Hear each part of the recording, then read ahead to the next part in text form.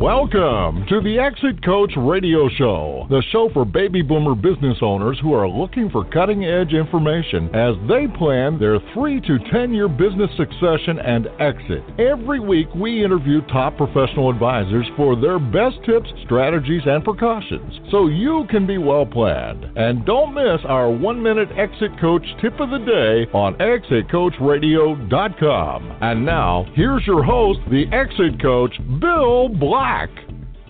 Well, thanks so much for joining us today. You know, one of the things that we hear a lot from business owners is, I hesitate to sell my business because I'm worried that I'm not going to be able to get the same return from the after-tax investments that I have from the sale of that business. And that holds a lot of people back. In this day and age, it's hard to get a yield out there on your investments in traditional investments. So that's why we have today, my guest is Joe Situ from Morton Capital Management. He's a senior VP with that firm, which operates out of Calabasas, California. And Joe is a partner and vice president with Morton Capital Management, which is a registered investment advisor managing about $1.6 billion in assets under management. And as a certified financial planner and chartered financial analyst, Mr. Situ has 17 years of experience in developing investment strategies for affluent business owners and high net worth families. And today we're going to talk about the realities of selling your business in a zero interest rate environment. Joe, welcome to the show, and thanks for joining us. Hi, Bill. Thanks for having me today. Joe, tell us a little bit more about Morton Capital Management. Help us get familiar with the firm. Sure. So Morton Capital, as you mentioned, we're a fee-only investment advisor, so we're registered with the SEC. And so in that regard, we're a fiduciary to our clients. We act in a fiduciary capacity. We're based in Calabasas, California, and we've been registered with the SEC, by the way, since 1983. Currently, we have about 26 employees. We manage about $1.6 billion for approximately 800 clients. One interesting tip or statistic is that, Barron's does a study of the top 100 independent advisory firms throughout the nation. And I'm proud to say that we've been on that list for 9 out of the past 10 years. Most recently, we're ranked number 32. One of the things I think that's a little bit different about our firm is that we've built a reputation as being a thought leader among the independent advisory community by utilizing really more of an institutional approach to our asset management. So specifically, we incorporate niche strategies that go beyond just traditional stocks and bonds, as you mentioned earlier. Yeah, it's so important today. I mean, I'm sure our listeners are aware of the fact that when you look at your bank yields, your money market yields, and your bond yields, you're not looking at very much these days, if at all. So it's really important. Now, a lot of people that are listening, Joe, are business owners who are saying, well, I'm hoping that someday I'm going to sell my business, and if after the tax man's done with me, I'll have a lump sum or maybe some installment proceeds to reinvest. And there's a real problem for people that are looking at traditional investment strategies in that light today, isn't there? Yeah, absolutely. I mean, I think you highlighted it. A question that business owners do need to try and understand is maybe they're not better off selling in this environment. Perhaps maybe they're better off holding on to the business and waiting until perhaps yields normalize at some point. The problem is that the Federal Reserve has been and not just the Federal Reserve, but central bankers throughout the world have really, depressed interest rates to such a level to obviously stimulate economic growth for a lot longer than, many had anticipated. And it's likely that rates will be lower for a longer period of time going forward, because when you look at the demographics of most developed countries, and just the growth rates associated with them, they're going to be lower than they have been in the past during the 60s, the 70s, 80s, and the 90s. Mm-hmm. So with that in mind, I mean, one thing business owners can do is obviously try to drive the value of their business up as much as possible and get it into a position where it can run systematically without their full-time input, which is the dream of many of the baby boomers out there. I hear, right? They say, just help me go from overtime president to part-time chairman of the board or visionary, or, help me get my life back. and not do something foolish, but like selling at a time when I can't get a very good yield, or maybe the values are depressed. So why is it important for business owners to do financial planning prior to selling their business, and what steps can they take? Yeah, that's a good question. So I think that, when you look at, oftentimes what happens, right, is business owners get so consumed with running their business, preparing for it to be sold, completing the transaction, that they simply don't put in the time and energy. They don't have the focus to identify for themselves, well, what does this mean when it's all done? Though is, again, first and foremost, is tax mitigation important? Do the owners have a charitable inclination? Do they want the kids to be involved in the business? So all of these questions should be thought through, right, beforehand, because there's a multitude of tax strategies, estate planning strategies that can be utilized ahead of time so that you can maximize value for all parties involved, both for the business owner, for his family, for potentially the acquisition, the acquire of the company. But beyond that, right, once you have this huge life-changing event, because their identities are so wrapped up in their business, there's multiple things to consider. For example, let's say now you have a lot of time on your hands. Well, assuming you're not tied up as part of the deal, well, how are you going to spend your free time? What are the financial implications of this? For example, are you going to join a golf club, country club? What are the costs associated with that? Do you really want to travel more? Many of the expenses that business owners previously ran through their company may no longer be tax deductible. So how is this going to impact their situation, right? So these are the really sort of things that I think that they need to think through versus, the mentality we constantly see is, well, I'll deal with that once I get the cash, or I'll deal with that later. And then after the fact, it's like, okay, great, you've had this transaction, consummated. And then they're left with like, well, I kind of wish I'd thought through this prior to the transaction occurring. So let's back up through that. For example, let's be a little bit more specific about expenses that the business takes care of. We all know entertainment will slide onto the P&L. Sports tickets, maybe dinners, entertainment, some travel. What else? What are some of the other expenses that you see people forget about? Look, everything from, car leases to cell phones to, and part of it, frankly, comes down to, and I've got to put a caveat out there, I'm not a CPA, but, depending on how aggressive they were being with, personal expenses that they ran through the business, they felt comfortable running through the business. Though a variety of different things, again, car leases, cell phones, a lot of travel that may have been partially business but partially pleasure, they were able to write off a significant portion of. Those typically are the sort of things that you'll see. And it may come down to financial obligations that they took care of through the business, like putting a kid to work to help pay for some of the things that they did, which may not be an option down the road, and they may have to come out of pocket for personal gifts or helping out in different ways. So you're right. There could be a lot of things. The point is, you think you get a certain amount of money in your W-2 salary and your dividends, maybe from your S corp or your LLC pass through, and then you spend that money. You think, boy, it doesn't cost us very much to live. That'll be fine. Think again, right? Because you really need to back into that and think of it, and healthcare costs and all those types of things that'll come back. Yeah, that was just one that popped in my head. Your healthcare premiums and your insurance premiums that you're running through your company. Again, obviously, with the rising care of healthcare costs, especially as people obviously get older, that could have a material impact in their situation. So again, these are the sort of things you want to think through before the sale. Now, a lot of our listeners tend to be towards not the larger businesses, but more the smaller businesses. And in some cases, they may be thinking, well, what I really want to do is pass the business on to a child or key employees, keep the culture alive, and continue to get some kind of cash flow from it. How about taxes? How much can that play into when people say, yeah, I'm going to sell it for $5 million, for instance? If they are able to get an outside buyer to buy it for $5 million, let's say, what are the harsh realities of taxes on that amount?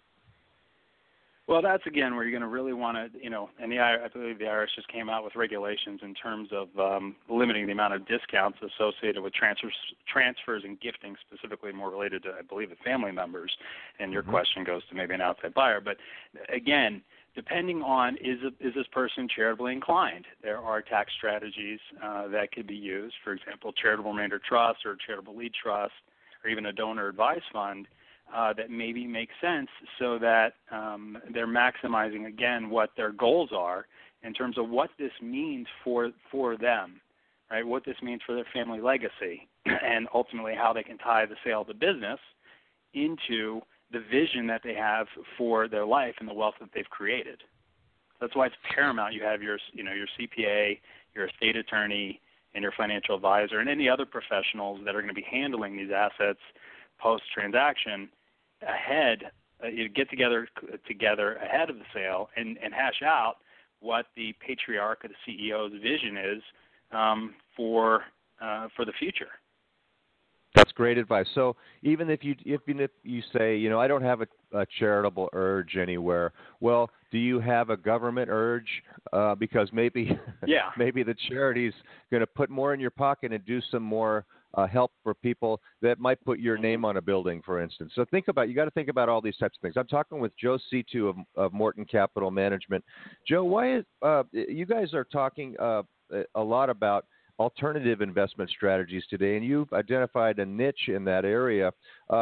Why is that? Tell our listeners what alternatives are specifically and why they're so popular today. Yeah, sure. So I'll just take a step back and give you a little bit. It goes a little bit deeper than that in the sense that my partner and the founder of our company, Lon Morton, he founded the company back in 1981. Really was a pioneer in the fee-only world. Back then, the idea of providing advice for a fee was really a novel idea. Nowadays, there's quite a few independent advisors, but back then there really weren't. Most advisors then were commission brokers who were essentially selling stocks or annuities or mutual funds and being compensated for it. And he felt that you can't be objective if you are being compensated by the products you represent and then also the clients. You can't serve two masters. So, again, I think the idea of being kind of a thought leader, thinking outside of the box, is just steeped in the firm's history and culture. He has been investing in real estate since the 1960s and really always felt like when you build a diversified portfolio, it has to go beyond stocks and bonds. So that's steeped in our culture, not only myself, but my other partners and really everyone here. It's in our culture to think outside of the box, to question kind of the standard models and not just follow the herd mentality. So when you look at valuations today on stocks and bonds, we feel that they are expensive. Our job, first and foremost, we believe, is risk management. Clients come to us, they have amassed a certain amount of wealth. Our job is to protect that principal and then hopefully grow it at a reasonable level of return prudently. So going back to your question on why are alternatives important, let's just look at the endowment models, Harvard, Yale, Stanford. I think that they would agree with us when you see they only have about 5 to 10% allocated maybe to traditional cash and fixed income investments, 20 to 30% allocated to traditional stocks. The remaining 60 to 70% is allocated to a broader set of investments, i.e. what most people call alternatives.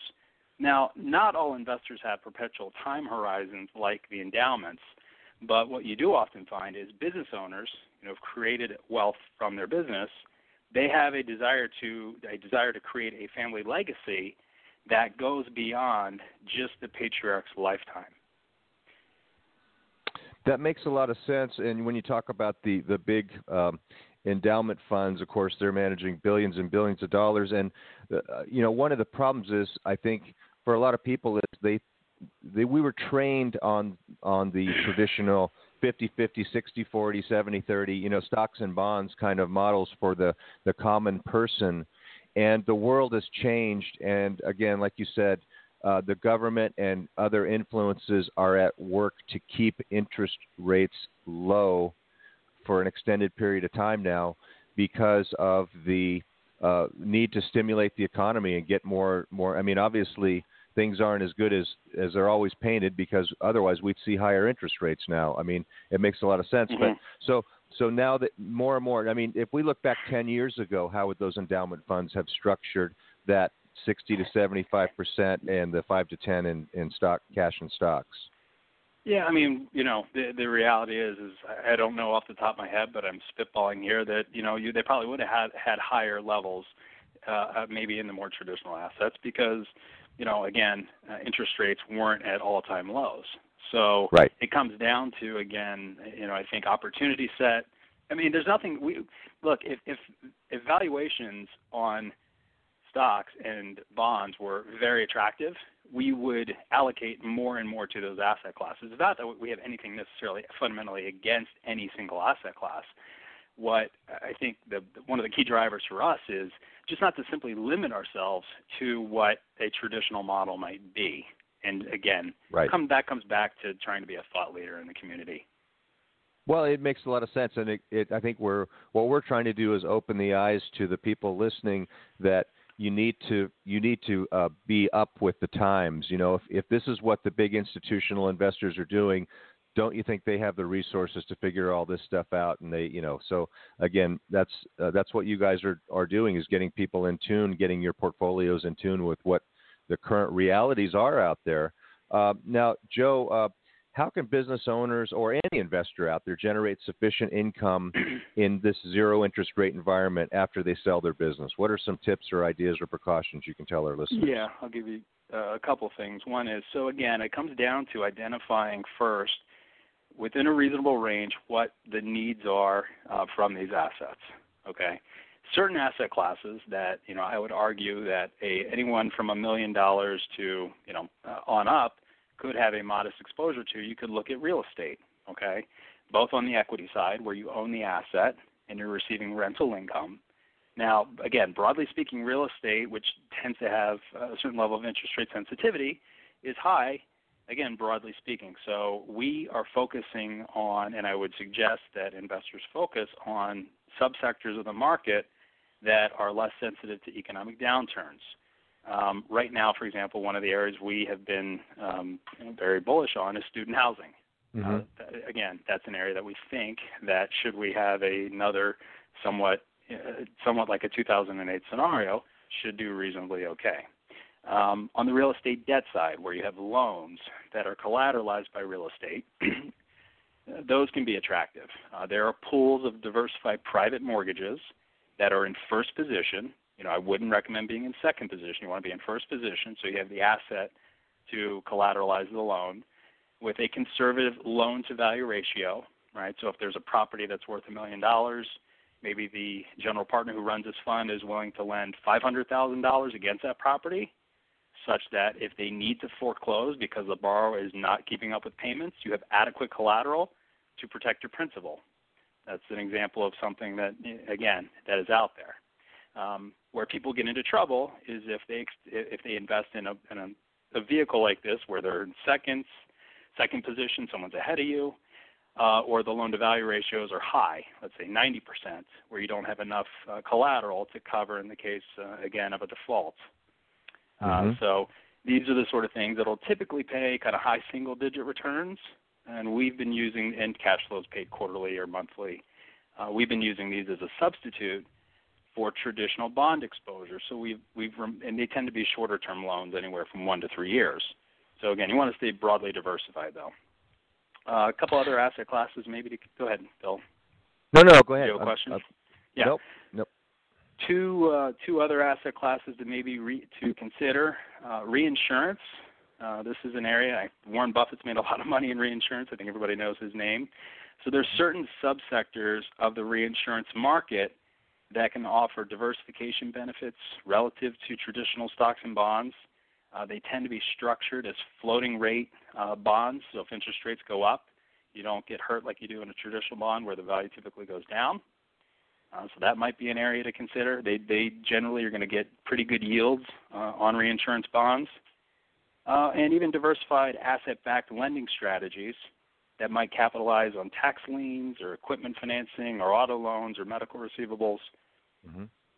So I do want to throw out kind of a couple caveats in terms of warnings, because I want to give a fair, view of the realities of this. So some of the biggest risks that you'll encounter here is if you're investing in a private partnership, you have the illiquidity of the partnership, right? You can't trade out of it the next day like you could a traditional mutual fund or a stock or a bond or an ETF. So that is something that the investors really need to understand. They also not only want to look at the liquidity terms of the partnership itself, but the underlying asset class, the assets that the partnership holds. What is the liquidity cycle there? So you want to make sure you get comfortable with that. Good point. Due diligence. Due diligence, obviously, because there's not the same reporting requirements that you have for publicly traded securities. Investors need to be able to do their own due diligence in terms of not only the investment opportunity, but the operational due diligence. So how's the cash moving? Is there an independent auditor? Is there an independent administrator? Do the general partners have a lot of their own skin in the game? If you can't do the due diligence, you have to hire someone to do it for you, and obviously a trusted source that you feel comfortable with. And then two other items to consider. Fees are generally higher, so you need to take that into consideration. Is it worth it? And then lastly, the tax reporting is done via K-1 typically, and so that may just be something you want to be conscientious of. Great. I've been talking with Joe Citu of Morton Capital Management. Joe, how do our listeners get in touch with you to talk with you about these very interesting concepts and ideas you've brought up today? They can get a hold of me directly. My phone number is 818-591-6219, or they can visit our website, mortoncapital.com, or via email, jc2@mortoncapital.com. So, listeners, your job is to build up your business and get the most value out of it and get it ready for a sale transaction. At Morton Capital Management, their job is to help you take those proceeds, think about it early on, think about some of the best strategies you can implement, and then put your money to work, because there's no fun to be had when your money is just sitting there not doing anything. And it's very important these days to work with professionals that can help you get outside the box of traditional investments and learn a little bit more about what's available in alternative strategies. Joe, thank you so much for joining. It's been a real pleasure having you with us today, and I wish you all the best, and I look forward to the next time we speak. That sounds great, Bill. Thank you for your time. We're going to take a short break. We'll be right back after this, so please stay with us. Business owners, if you came back from lunch and there was a resignation letter on your desk, which employee would you really, really not want it to be from? What are you doing to prevent this from happening? At Exit and Retirement Strategies, we design plans that attract, motivate, and retain key employees. For a free consultation, call Bill Black, the Exit Coach, at 866-370-3774. Call today. Does thinking about what will happen to your business if you're gone keep you awake at night? Will you get the price you need from your business to carry you through retirement? The BEI Network of Exit Planning Professionals is the world's leading advisor network with the power to help business owners transition out of business on their own timeline and terms. Ask your most trusted advisor to create a BEI plan for you, or visit us at exitplanning.com. That's exitplanning.com. Thank you for listening to Exit Coach Radio.